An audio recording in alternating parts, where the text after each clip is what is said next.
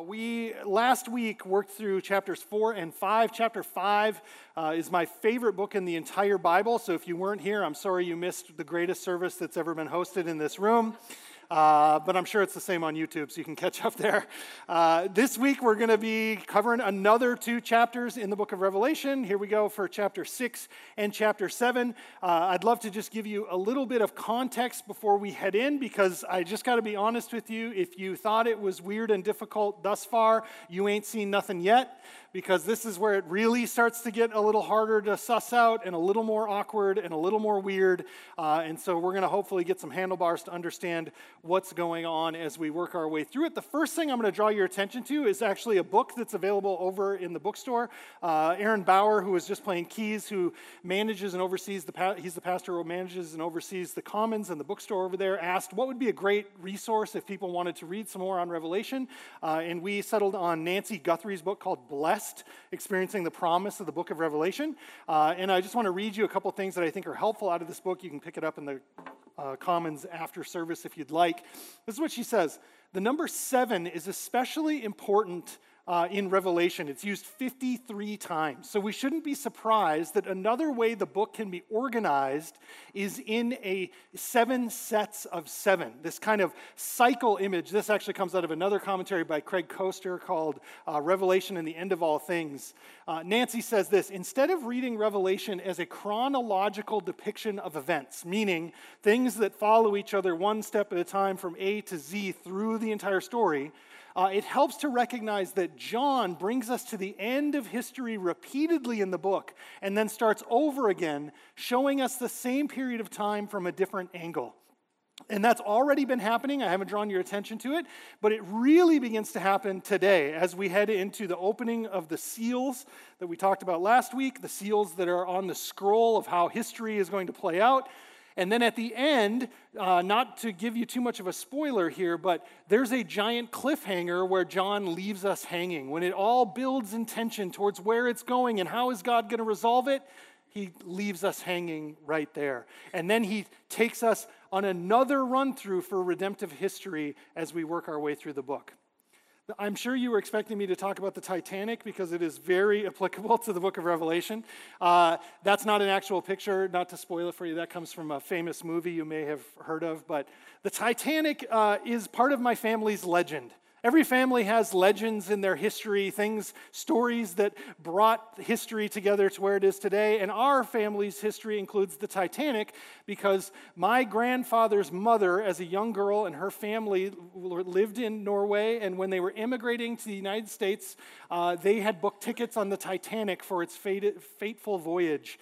And the story goes that one of their siblings got sick with mumps or measles or one of those diseases that doesn't really exist anymore, and they were very ill, and so they had to postpone their trip, and they didn't get on the boat, which ends up hitting an iceberg. Sorry if I ruined the movie for you, but that's what happened. The boat is sailing across the North Atlantic from England to New York when it runs into an iceberg in the middle of the night.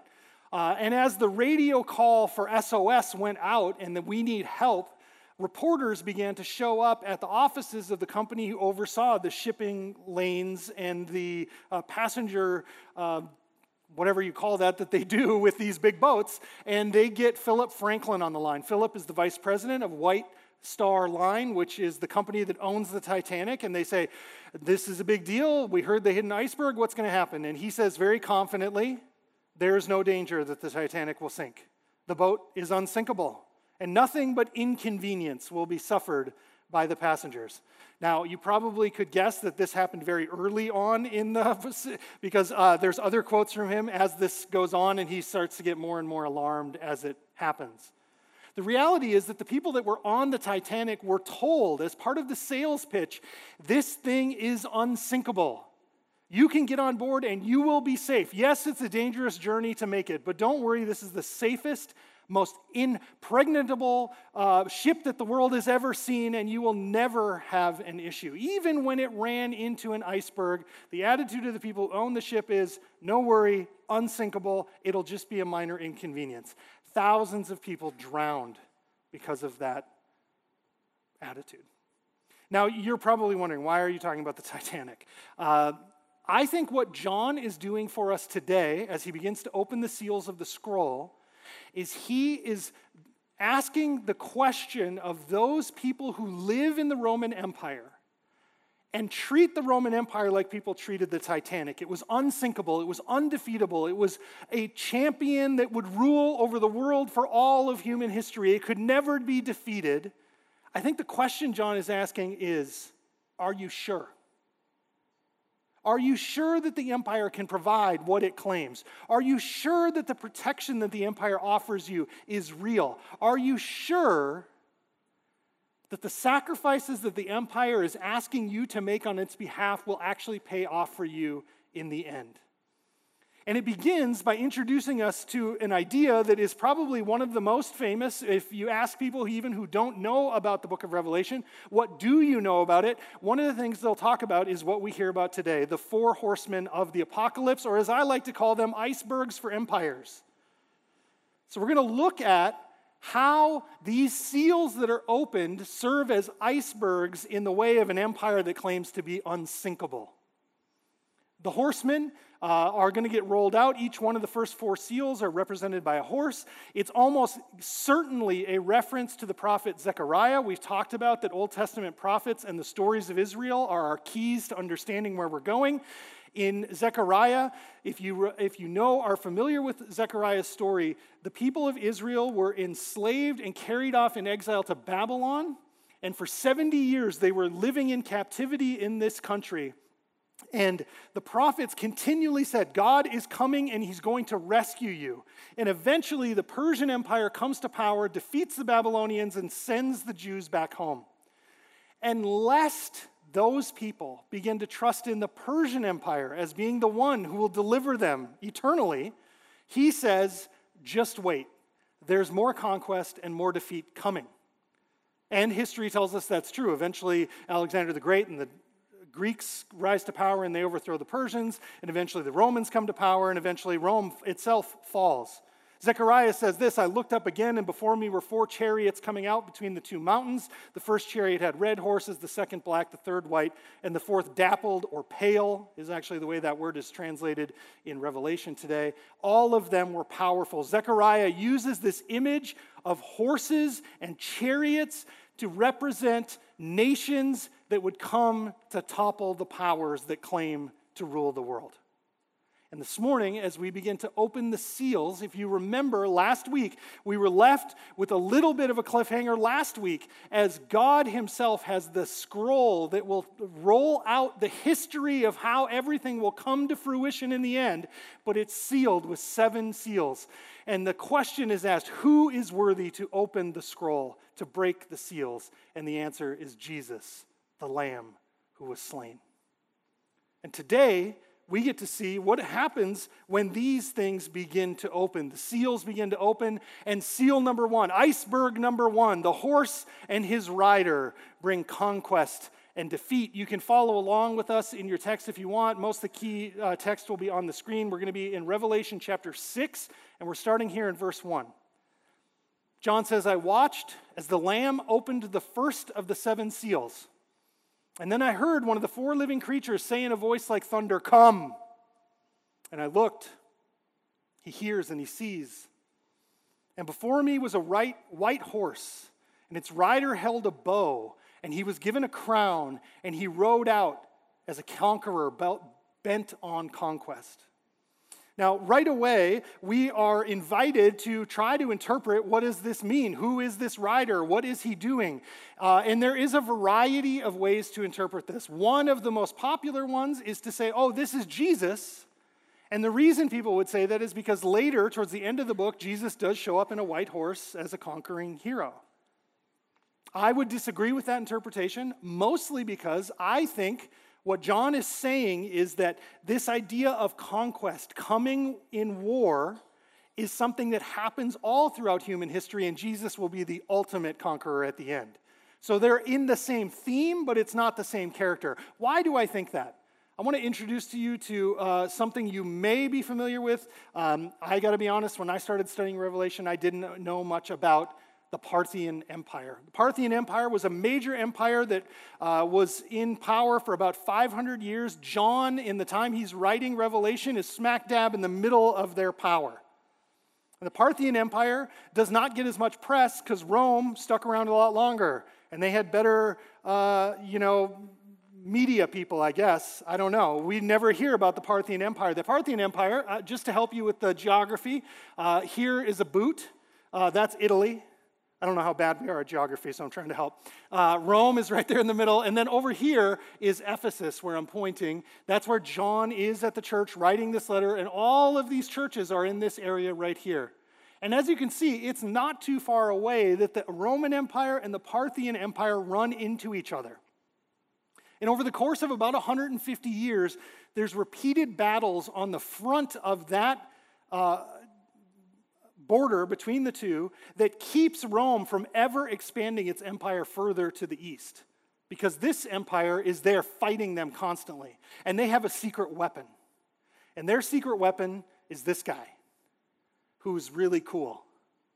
Actually, that's a modern picture of a guy who's a champion. They practice this thing. It's called the Parthian shot. Just to read it to you, it says it's a light cavalry hit-and-run tactic made famous by the Parthians, an ancient Iranian people.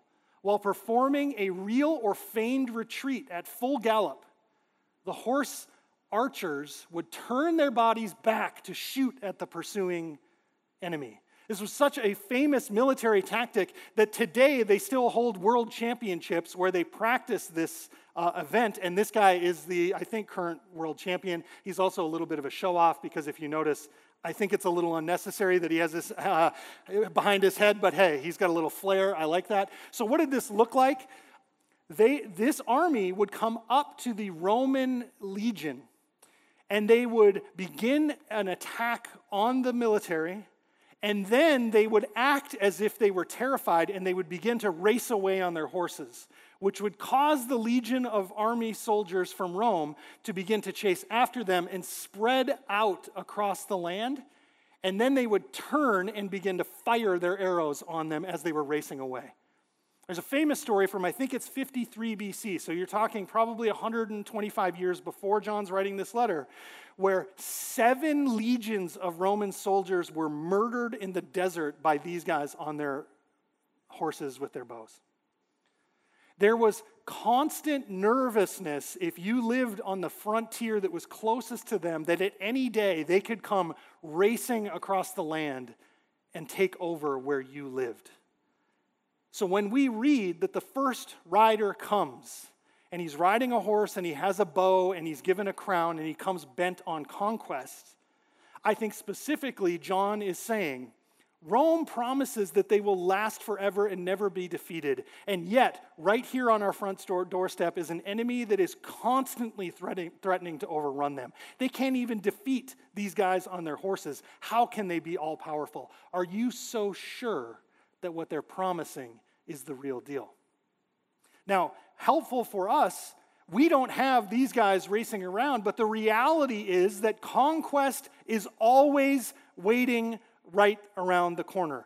Every empire that's ever been on the earth, every world power has always been nervous about what the next challenger will be. If you're a modern American living right now and you start asking people, what are you nervous about? Well, let's just go do it this way. If you were living in 1970 or 80, everyone would have said, Russia, the USSR, they're right there, they're going to fight us. If you ask somebody now, they're going to say, I know, you want to say China. It's China. Everybody go, China, they're the big one. This is the reality. Every empire, no matter how powerful, how big, how economically wealthy, is always worried about the next empire that will come to power and overthrow them. Because they do not have ultimate power to deliver you from their enemies. Next up, iceberg 2, we continue. The horse and rider bring violence and bloodshed. We're continuing in Revelation chapter 6, verses 3 and 4. When the Lamb opened the second seal, I heard the second living creature say, "Come." And then another horse came out. This is a fiery red one. And its rider was given power to take peace from the earth and to make people kill each other. To him was given a large sword. I think in this scenario, John chooses the word peace very specifically because Rome would talk all the time about the Pax Romana, the peace of Rome. Their entire propaganda system was built around the idea that if you submitted yourself to the empire, it would bring peace and that you would have prosperity and you would be able to live a good life in the empire. And what John challenges the people who are receiving the letter to think about is it really so peaceful to live in the empire? Is it really the kind of place that you want to live within? Because what I see is power to make people kill each other. And then you go, well, how does that work out? Here's a few examples. The siege of Jerusalem happened from the mid-60s till the mid-70s, culminating right in the middle at 70 AD when the siege of Jerusalem happens. According to the historian Josephus, who lived at this time, Jerusalem was utterly destroyed during the war. The temple was torn to the ground, started on fire, and 1.1 million people were murdered in Israel. And another 100,000 were taken off into captivity and slavery. When John says they were given the power to bring peace and what they actually brought was war, I think he's talking about this very thing. They claim that they will bring you peace and that they will bring you freedom, and what they actually bring is death and destruction. And for the Christians who are connected out of Judaism, especially, this would have rung so true. 1 million people from their homeland have been murdered in the last decade. Not only that, that's war. And you might say, listen, war's tough, war's hard, bad things happen in war. You're right. Let's talk about the Capitoline Games. This is a picture of the Colosseum that sits in Rome today. This is what it looks like right now. You may notice in this photo that there are 3 levels here to the Colosseum that all look very similar. This part's been torn down. But there's this weird 4th level up at the top that looks like it's out of sync with the rest of it. It's because Domitian, who's the emperor that's ruling, I think at the time John's writing this letter, actually expanded the Colosseum with a 4th level so we could get another 10,000 people in the stadium. This thing at its height could hold 50,000 people. This was like going to a college or an NFL football game. You'd show up, there'd be food, there'd be drinks, there'd be a party. Not only that, just around the corner, Domitian built a second Colosseum, smaller, it's been torn down now. A few of the ruins still exist, that held 30,000 people within it, and he began a rebirth of the Olympic Games that were held in Greece. They called them the Capitoline Games, and they were held every 4 years. That's the reason we have the Olympics every 4 years is because of Domitian. And this describes what it looked like. You had day-long parties, and here's what the party was. You showed up at the stadium, you probably got pretty rowdy and drunk with your friends, and then the party began. And what it started with is they would bring wild animals from all over the world, elephants, lions, bears, all of the biggest animals you could imagine, and they would bring them out into the Colosseum and they would hunt them for public sport. And that was the warm-up. That was the pre-show. Then you would hit the halftime show, and the halftime show, the midday games, was then they would bring criminals and condemned people from within the empire, and they would execute them publicly in all kinds of ridiculous ways. They would cover them in meat and blood and send hungry lions out to eat them. They would hang them by the dozens in the middle of the stadium. And that was the halftime show. Then the real show began, which was the gladiator combat, when the greatest battles would happen in the Roman Empire, and they would all stand around and cheer as they eventually killed each other with the sword. This was what life in the Roman Empire looked like. The nation that claimed to bring peace was ironically shedding blood at a faster pace than almost any empire that had ever lived. And John brings it to their attention and says, is the peace that Rome offers really peace? Does peace look like this? What are we doing? He continues, iceberg number 3, the horse and the rider bring famine and economic insecurity. Continuing in verses 5 and 6, when the Lamb opened the 3rd seal, I heard the 3rd living creature say, "Come." And I looked, And there before me was a black horse, and its rider was holding a pair of scales in his hand.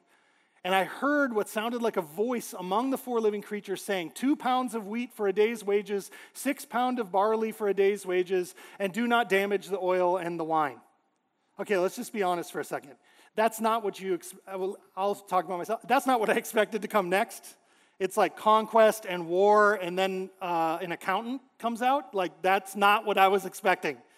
And he starts talking about the price of grain. Like, what in the world is going on?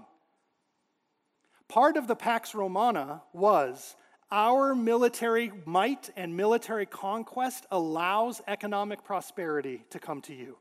If you submit to our rule and you submit to our reign, we will bring you riches beyond your wildest dream. Here's the problem. During Domitian's reign, we had grain shortages and runaway inflation. This comes from an article that I came across called Prohibition, Roman Style, Domitian's Ban on Vineyards. If you remember a couple of weeks ago, the Philadelphians really did not like Domitian because he banned their vineyards for which they were world famous, and he turned them into grain fields, which failed. Why did he do that? Because his first order of business was to make grain production bountiful. Besides chronic conversion of grain fields to vineyards, natural disasters had caused additional disruptions to grain production.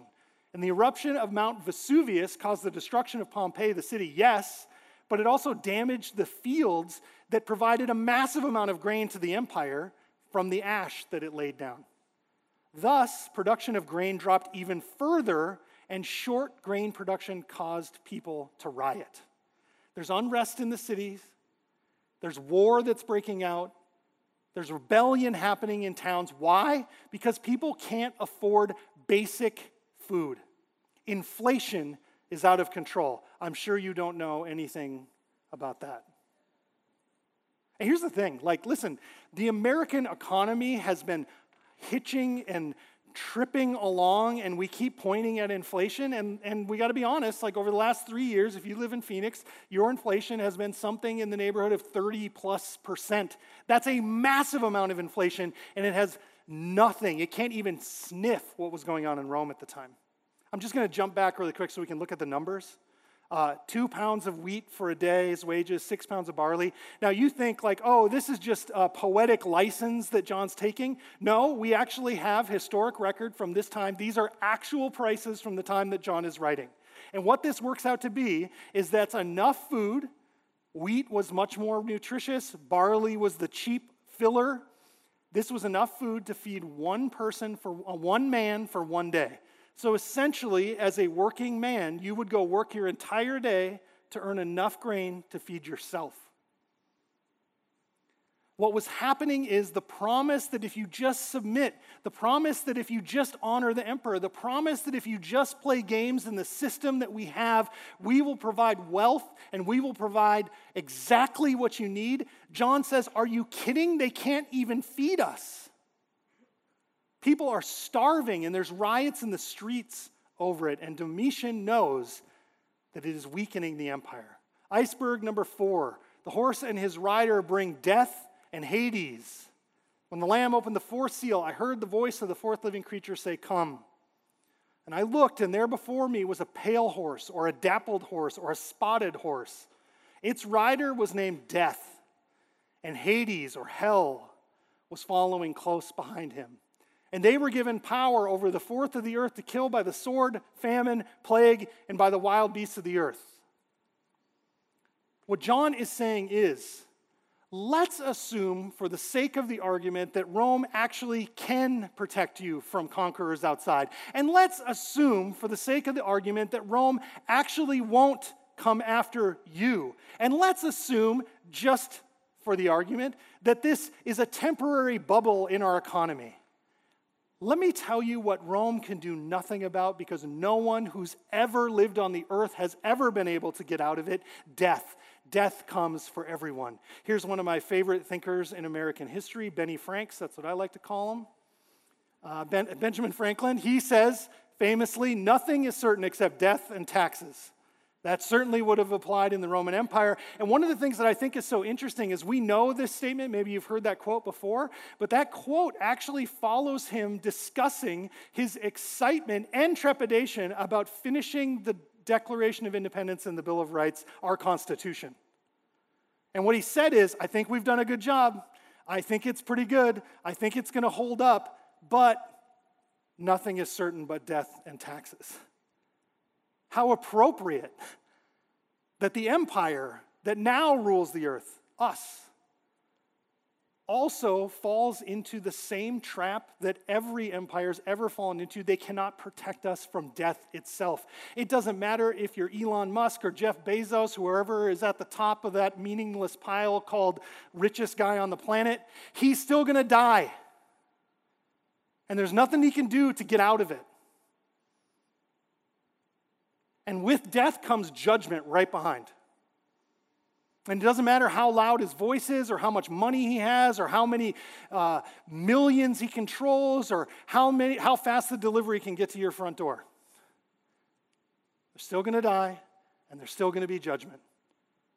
I would say that Benny Franks was probably reading Isaiah, because Isaiah says something very similar in the Old Testament. Isaiah says, therefore, death expands its jaws, opening wide its mouth, and into it will descend who? Their nobles and their masses, with their brawlers and their revelers. So people will be brought low, everyone humbled, and the eyes of the arrogant humbled. The great equalizer for everyone, both the richest and the poorest, is death. Both the oldest and the youngest, both with the most influence and those who have none. All of us are in the same boat. It doesn't matter what country we live in, what powers rule over us, what philosophies we hold on to. Death stands at the end of life, and judgment follows quickly behind.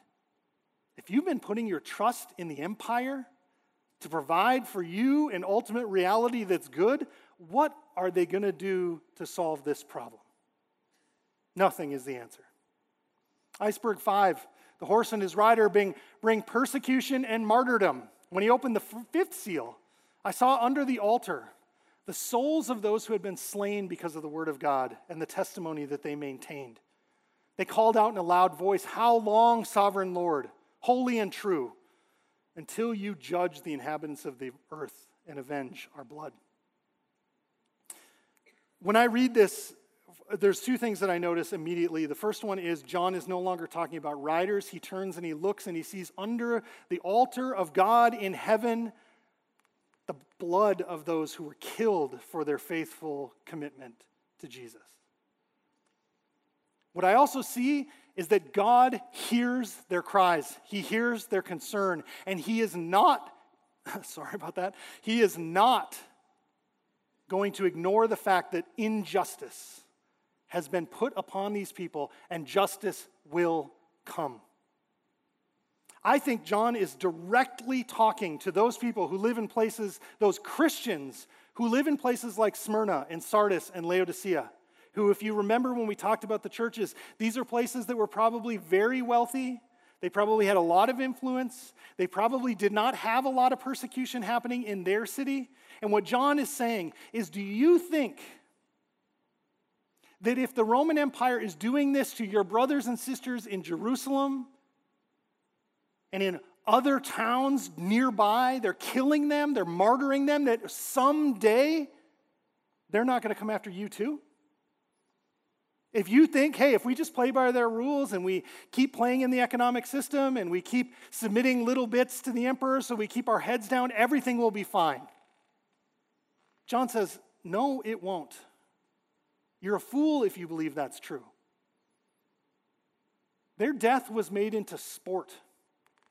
Dressed in animal skins, they were torn to pieces by dogs or crucified. Other Christians were hung on poles and drenched in tar. And at night, executioners would light the human torches so that they could light up the streets as their screams resounded. And a sickening smell of burning flesh settled over Rome. This is recounting what was happening under the reign of Nero. the emperor who ruled probably 20 years before this. Domitian was doing some things similar. And the persecution and the martyrdom of Christians hadn't even reached its crescendo yet at the time that John's talking about this. John is saying to those people that are living in comfort within the rules of the empire that claims to have power over all of the universe, they will come for you too. And how can you sit silent as this happens to your brothers and sisters? How can you pretend that this isn't okay? How can you live comfortably in a place that treats God's children like this? Iceberg 6. The horse and his rider bring earthquakes and natural disaster. Revelation 12, chapter 6, verse 12 at the beginning says, I watched as he opened the sixth seal, and there was a great earthquake. It continues as it describes how terrifically horrible this earthquake was. If you remember, if you've been with us along the way, earthquakes are a major theme of what John talks about as destruction and judgment coming upon the earth. The question is why? There's two major reasons. Number one, Turkey lives in a very unique place on the earth. There's 3 fault lines that all intersect right here in this place.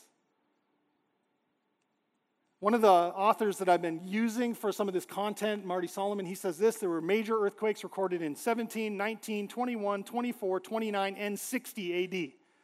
And in particular, the earthquake in 60 rocked Sardis, one of the churches that receives this letter, so hard that its Acropolis, this is the mountain where the city sits on top, broke into 3. And a third of the mountain fell back away from the city, and the front part broke loose and fell forward, burying more than 300 acres of the residential portion of Sardis.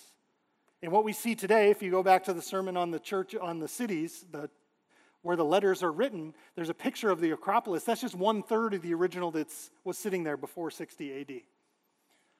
John says, maybe conquest they can hold off. Maybe they won't come for you. Maybe the economic insecurity will be temporary. Maybe they'll figure out some way to live forever, but they can't control the natural disasters that bring judgment on the earth.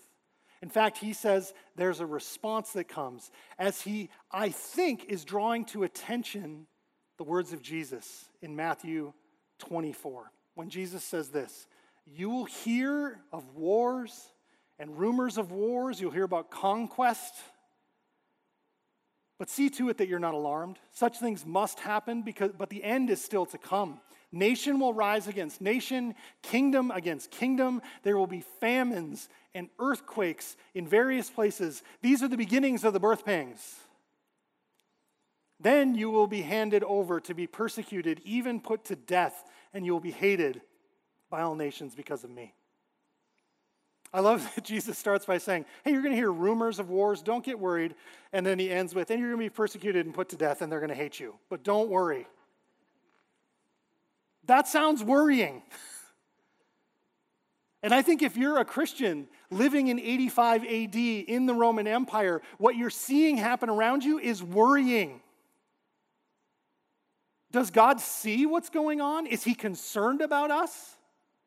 Is he going to do anything about this? Is he going to take care of us? Because the 7th seal is coming, and I know how this works. 7 is the last one. He says, here's the response of the people that are enduring this. The terror of judgment shatters the illusion of control and power.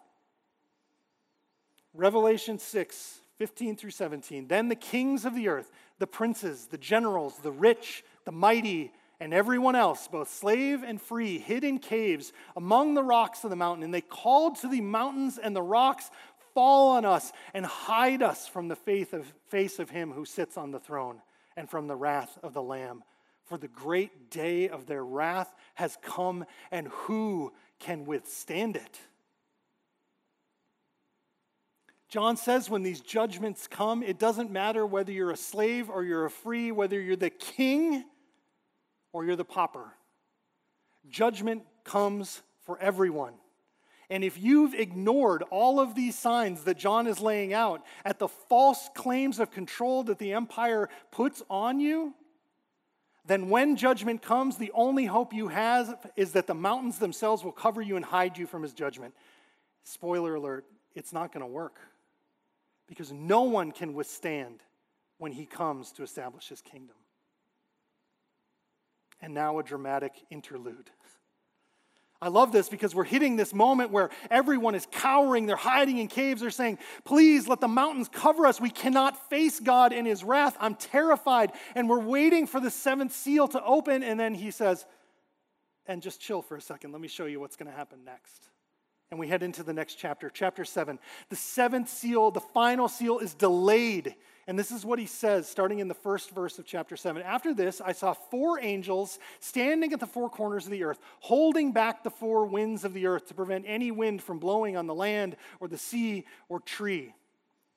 That's weird language, but if you imagine these angels are the ones that are allowing this judgment to come, and right before the 7th seal is opened, they go to the corners of the earth and they hold it back. And they say, hold on, hold on, hold on. And then I saw another angel coming up from the east, having a seal of the living God. And he called out with a loud voice to the 4 angels who had been given power of the land of the sea, don't harm the land or the sea or the trees until what? What are we waiting for? Until he puts a seal on the foreheads of the servant of our gods. And then I heard a number of those who were sealed, 144,000 from all the tribes of Israel. Okay, so here, just in these 4 verses, we have 2 major themes that we need to address because they come up many times when people are talking about Revelation. The first one is the sealing on the foreheads. The second one is 144,000. What does that mean? We'll start with the seals first. The number one thing that we have to do is tie this moment to what is coming, the mark of the beast. It's a preview for what's coming a few chapters down the road. They're going to talk about people who take the mark of the beast, 666. You don't have to even be around church to understand that people are nervous about what does that mean. I don't want to accidentally take this, is it my debit card?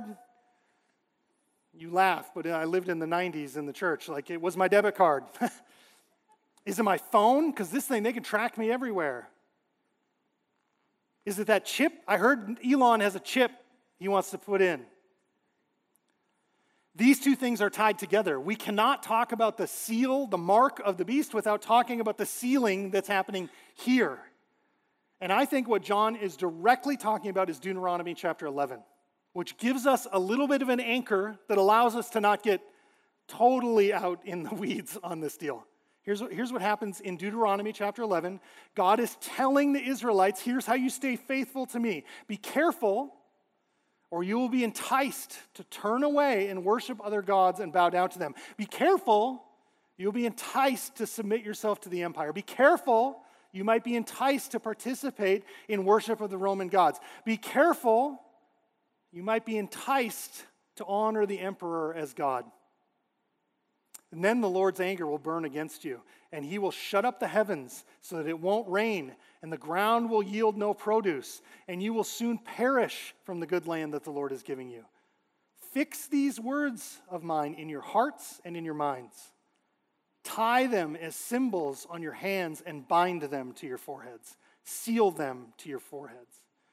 When God says, wait, don't finish judgment, don't bring us to the end of the story, I have work to do. There are people all across this land throughout all of history that are mine. And I'm going to take some time here to bring them in and to seal them and protect them for what's to come. And when we get to the mark of the beast, what we're going to see is that it's the flip side of this coin. Now we have to deal with 144,000. One of the things that I do every Thursday, Friday, Saturday is I go on a very long bike ride that's part of my sermon preparation, prayer, meditation, thinking about the sermon. And there's 2 parks that I ride through. And every single Friday and Saturday, there's 2 groups of Jehovah's Witness folks that are all dressed in their best, and they're sitting in chairs with some pamphlets, and I ride by and give them a little hi, and they're there to talk to people about their faith. Although I suspect they're probably hoping nobody actually stops because you can get credit for doing it, but nobody really, I don't know. I don't want to judge. But Jehovah's Witness came out of a late 19th century cult based out of the number 144,000. They believe that this number of 144,000 is all that will be saved in the end, which makes me wonder, why are you guys trying to get me on your dance card? Seems like you're full. Because I know a lot of people, and I'm going to bring them, and there's not going to be enough room for everybody. Now, it's easy to laugh, because that seems silly that we would say, no, all throughout human history, God's only got 100 grand or so, a little change, of people that are going to make it in. So if it's not that, what is it? What is this number? Why is this number here? I got 2 quotes for you. The first one is from Nancy Guthrie's book, which I already mentioned. She says, this is the true Israel, the church across the ages. Everyone is accounted for, and they are sealed for protection.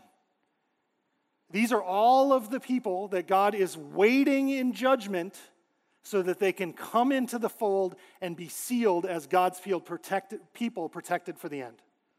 G.K. Beale, who's one of the commentaries I've used a lot in this series, he says it this way: why speak of a specific number? If that's what he's trying to say, it's just everybody. Why doesn't he just say everybody? Because Revelation's weird, but he doesn't say that. That's me inserting.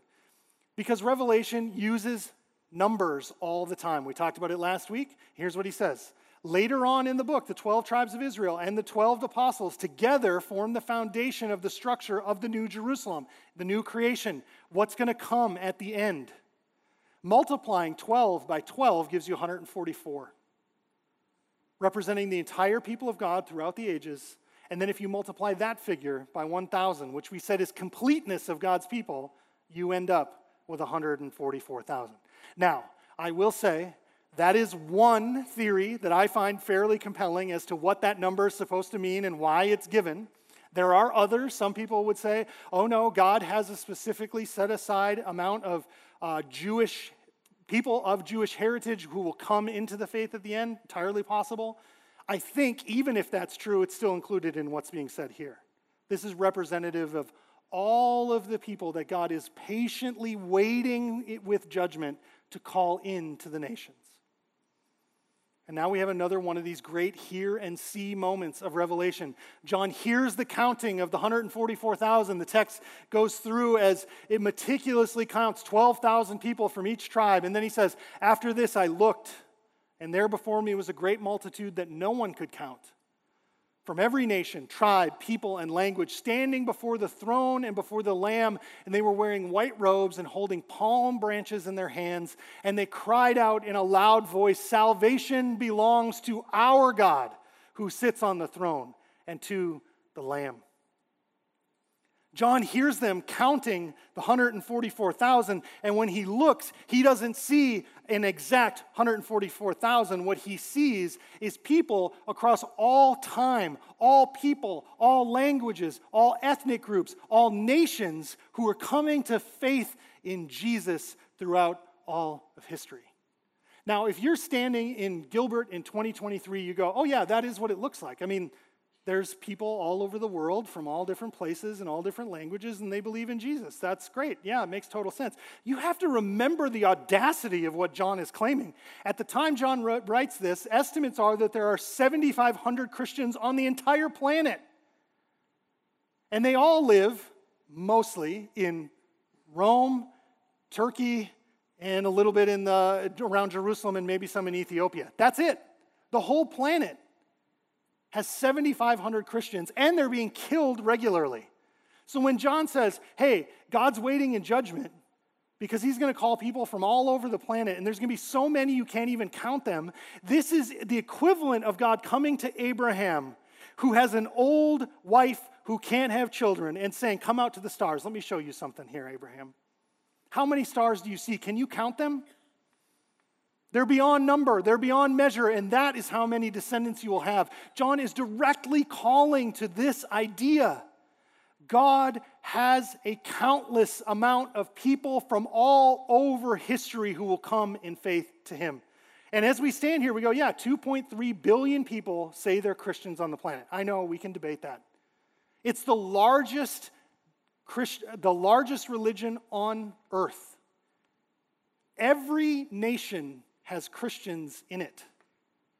John's audacious claim that history and its judgment was going to pause and wait for this moment to come to fruition is here, folks. We're in it. Now, I want to be really careful. I'm not saying, so therefore, tomorrow it all begins. Be on the lookout. The mark of the beast is coming your way. I'm not saying that. But what I am saying is that John's promise has come true in the most unlikely way possible. He sounds like a madman claiming this. And yet when we look around, what we see is that Jesus, the slain lamb, has become the dominant force of faith throughout human history because he rules and he reigns. That's why. And we have to deal with the fact that we're in the waiting period.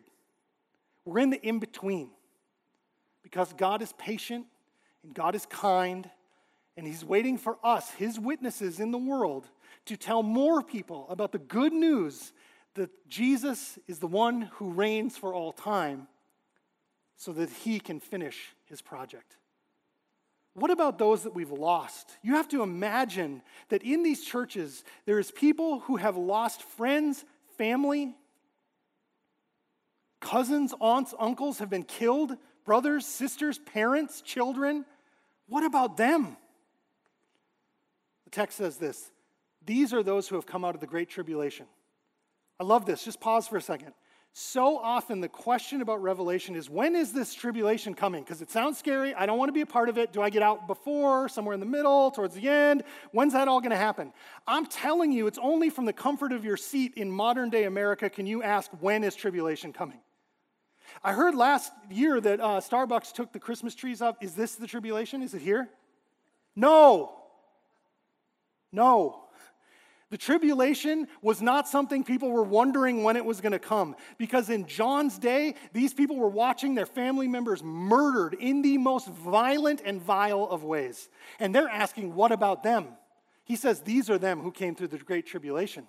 They've had their robes washed, made white in the blood of the Lamb, and they're before the throne of God, serving him day and night in his temple. And he sits on the throne, and he will shelter them with his presence. And they will never hunger, and they will never thirst. And the sun will not beat down on them, nor any scorching heat, for the Lamb at the center of the throne will be their shepherd. And he will lead them to springs of living water, and God will wipe away every tear from their eyes. This is the promise to you and to me. God is being patient on our behalf so that we can be called into his family. And even if our faithfulness to Jesus costs us our very life, we are assured a place of honor close to Jesus, where he cares for us personally, where he loves us, where he knows us, and he wipes tears from our eyes. And then we hit the cliffhanger at the end. Chapter 8, verse 1, the seventh seal. We've got to the end. He's called everyone. Everyone's been accounted for. What's going to happen? He opens the seventh seal, and there was silence in heaven for a half an hour. End of sermon. Let's pray.